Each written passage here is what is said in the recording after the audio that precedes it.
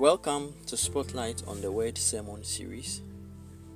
Today's Spotlight is 6 years old, and today is our 6th anniversary day, and that means 6 years of trying to preach the gospel to many, trying to make Bible discussions available, materials, debates, and every other thing that we do, and in the quest of making many people come to know the knowledge of the truth of God's word.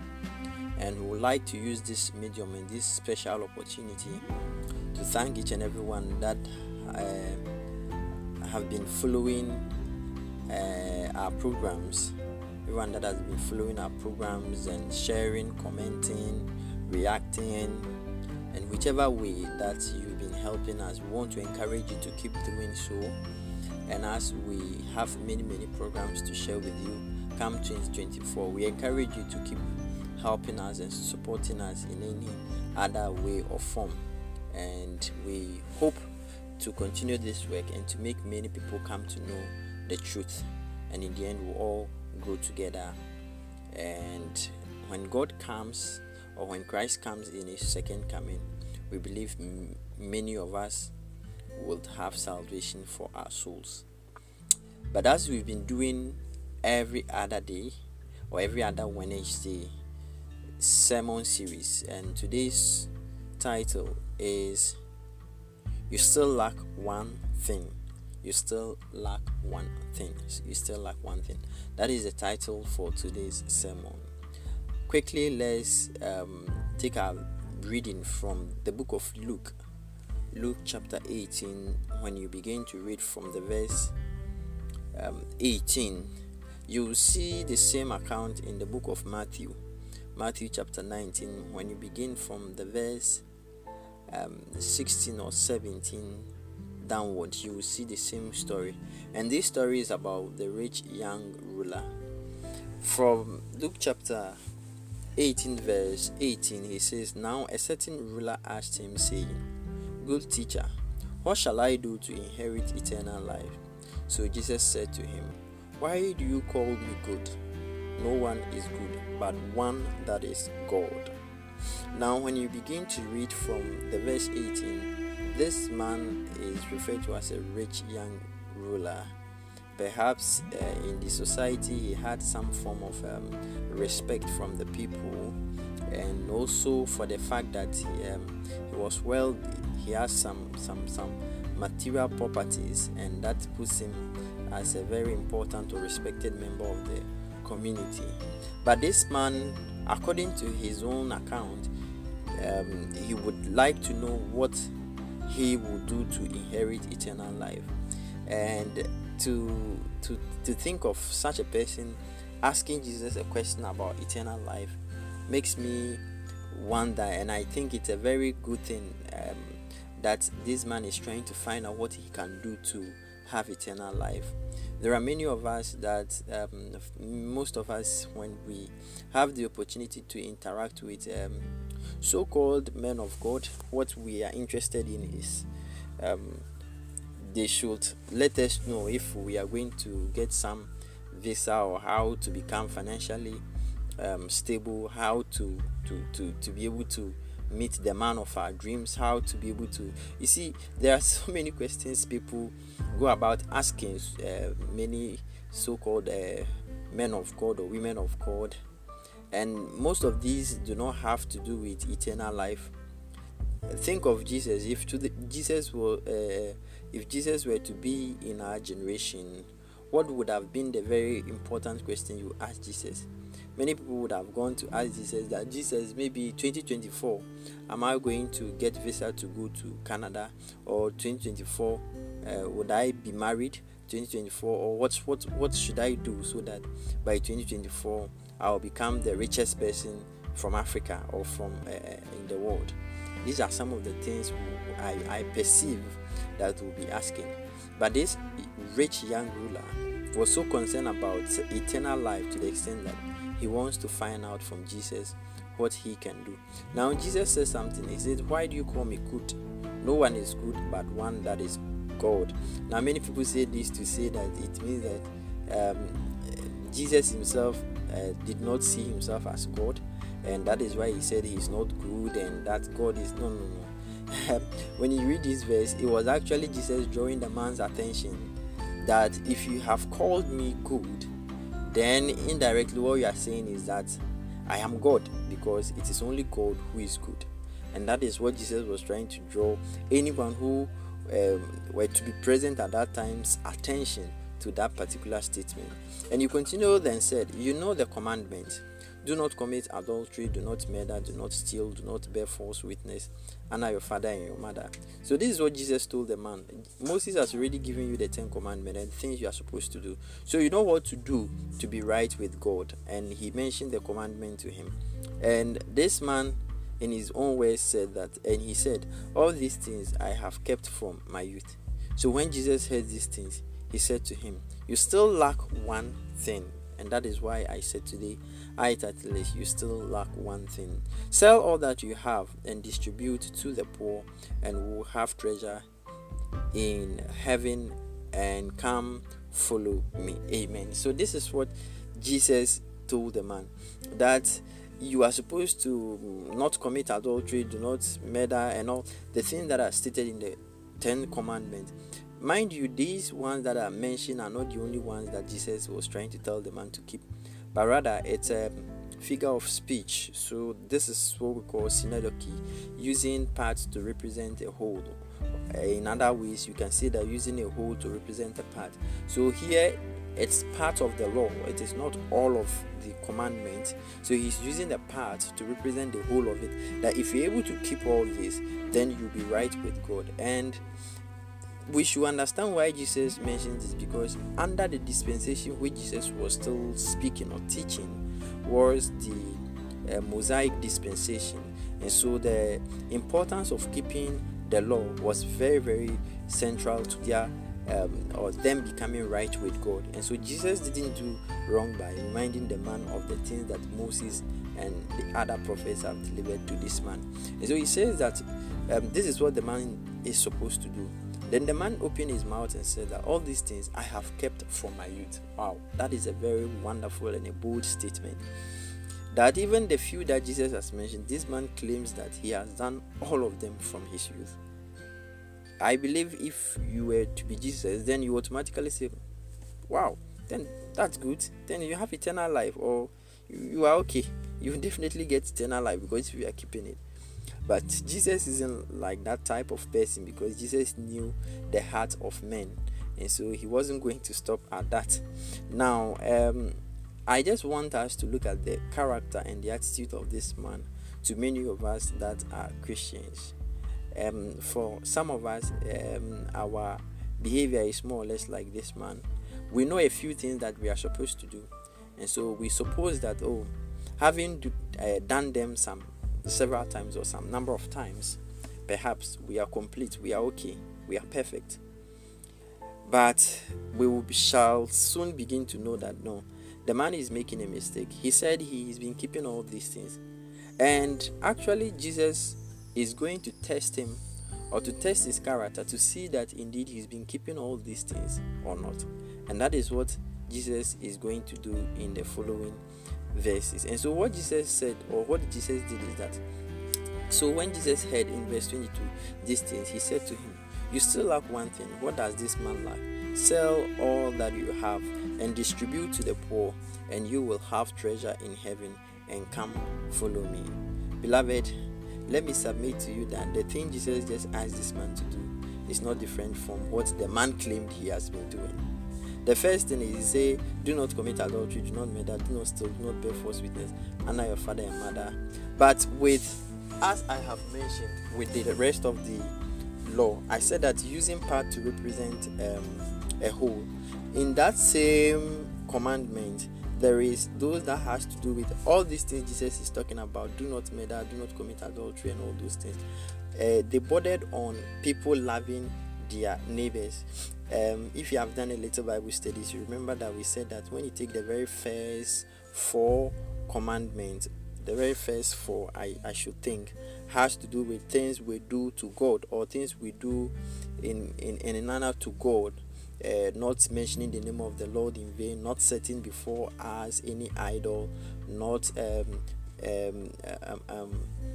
worshipping any other idol by except God, loving God and obeying Him and all these things. But and then obeying the Sabbath. Yes. Now from when you begin to read the other parts of the commandment, the second section, which has to do with things like do not commit adultery, do not murder, do not steal, do not bear false witness, and all these things, they have to do with other people we live with. That is basically our neighbors and all. And this one, he's saying that, or the purpose of this, do not commit adultery, do not steal, and all those things, it sums up to mean that we should love our neighbors as ourselves. That is what the Bible says, even in the book of I think John chapter 14. So what I'm trying to say is that the import of do not murder, do not commit adultery, and all these things sums up in loving your neighbor. And Jesus tried to test this man to see that if he really is obeying that particular commandment. And that is why he said that, okay, well, you say you do not murder, that means that presupposes that you love your neighbor. You do not commit adultery, that means that you love your neighbor. Of course, you're not going to take your neighbor's wife. Do not steal, it means that you love your neighbor, so you not steal. Do not bear false witness, you not say anything false against your neighbor, honor your father and mother, and all those things. And then Jesus comes down to say that, okay, then demonstrate it to me by doing what? Go and sell all that you have and distribute to the poor, and you have treasure in heaven. This is a simple task. So yes, because you love people, you do not do these things against them. Then I want to test and see whether you indeed actually do those things. So you go and demonstrate your love for your neighbors by selling the things that you have and give to the poor, and then come and follow me. And beloved, unfortunately, this man wasn't able to do that. The Bible said in verse 23, Luke chapter 18, verse 23, but when he heard this, he became very sorrowful, for he was very rich. So actually, it means that this man only kept those things in his mind or on his lips. He wasn't actually, or he has not actually been tested as to see whether he will carry out or he will do those things or not. You see? And that is the same thing with us. And not wanting to talk so much today, what I'm trying to say is that there are many of us like that. Yes, we knew we've learned so much that we know some things about the Bible and what God expects us to do. But sometimes most of these things ends up like just head knowledge, and we are not able to practicalize these things. We don't carry out these things. We don't do them actually. And that is why the Bible says that you still lack one thing. So ask yourself, what do I still lack? As I'm saying, maybe you would think that I'm going to point out to you that, Madam so and so, Mr. so and so, this is what you lack. No, only Jesus has that ability to be able to do it. But for now, what I'm trying to say is that by the words of Jesus, this man still lacks something, and Jesus tried to point it out to him by allowing or showing him what he is supposed to do. It's the same way that as we are Christians, and those of us who are not even become Christians yet, the truth is that we still lack one thing, and it is for us to sit down and assess our life. Sometimes you may be doing so well in a particular thing, you may be doing so well in another, but there are several other things that we are not getting right, or we are not disciplining ourselves enough to be able to do. And that will mean that yes, still we are lacking in these things, and we need to make sure that we improve in these things, because some of these things, when we continue in them, will not lead us to salvation.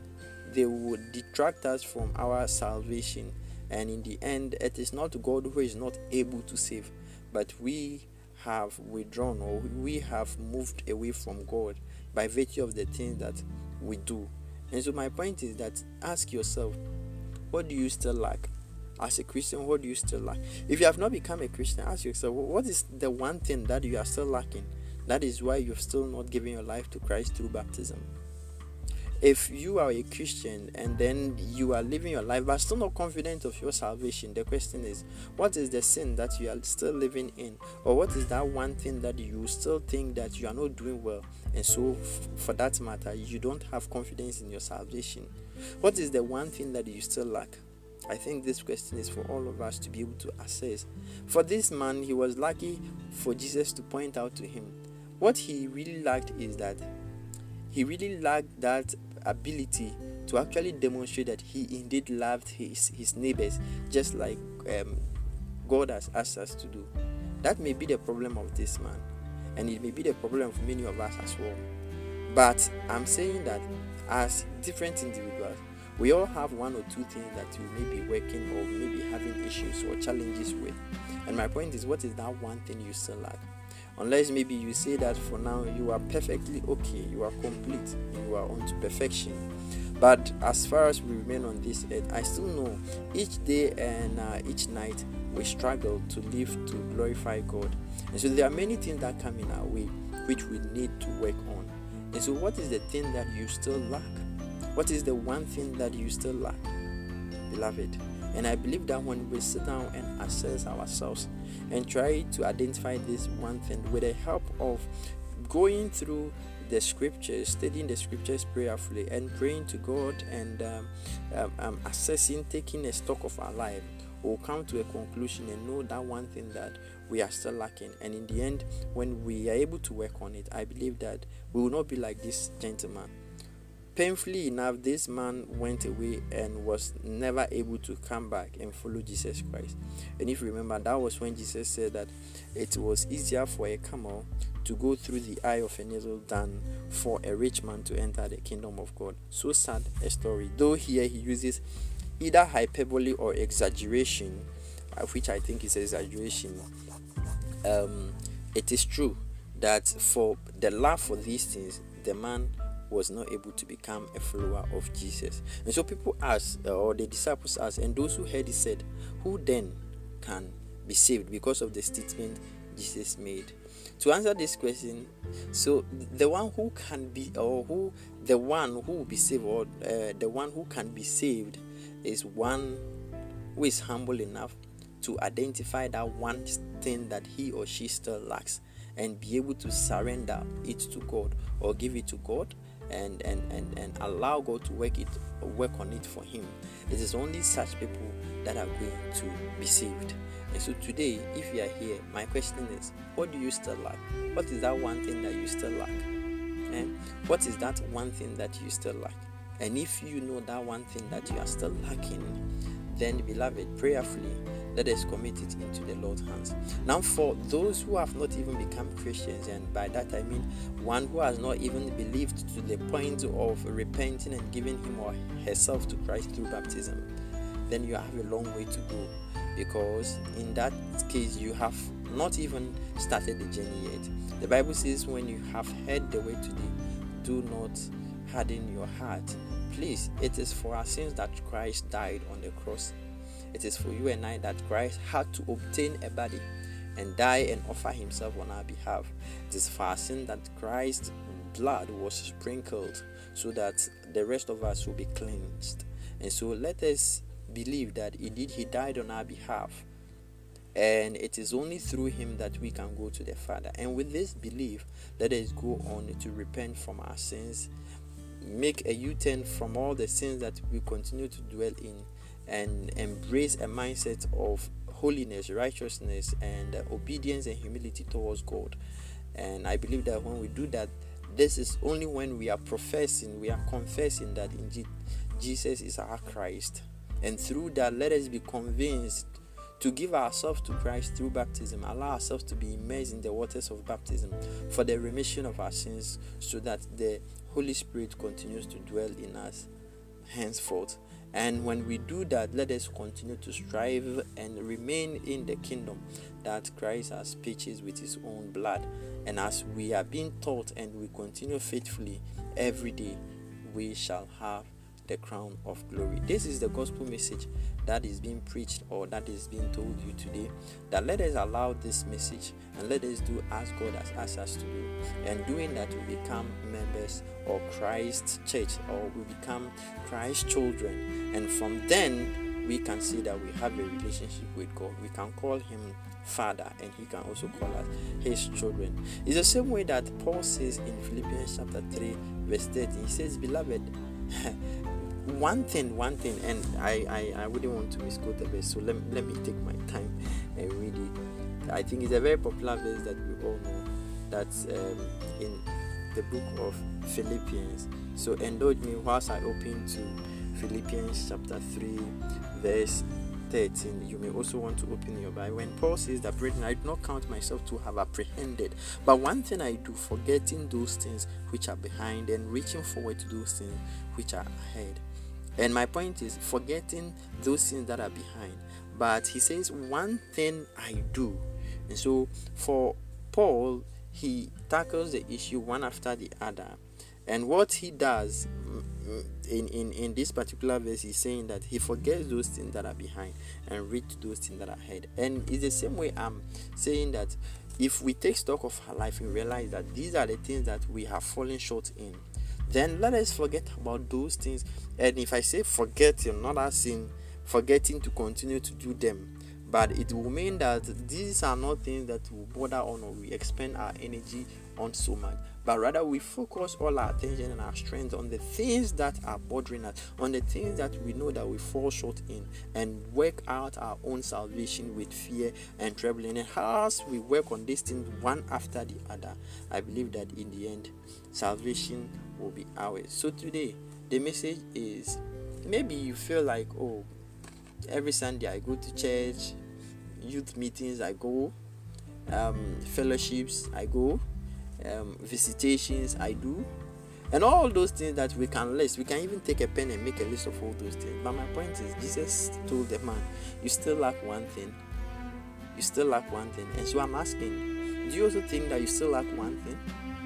Well, if you are like this man, then upon asking you this question, maybe you will quickly see that you've been doing all these things right from your infancy or your childhood or your youth up till now, and so you think you are perfect. But Jesus says you still lack one thing. And I believe that if we take time to go through all these things, we'll be able to know where we are falling short, the one thing that we are lacking, and to be able to work on it. But I believe that in the end, God, in all his wisdom, seeing how humble enough and how diligent enough we've been to be able to strive to live lives that are righteous in his sight, will be the one to pronounce us as people who are perfect in all these things, people who are complete, people who have met the design that we, or the desirable end that we've been created for. And in the end, salvation will be ours. May God be with you as you listen to this word. Keep following Spotlight on the Way. Share our flyers, our videos, and every other thing that we do. Please get involved, and I believe that we shall all be blessed in Jesus' name. Amen. Bye.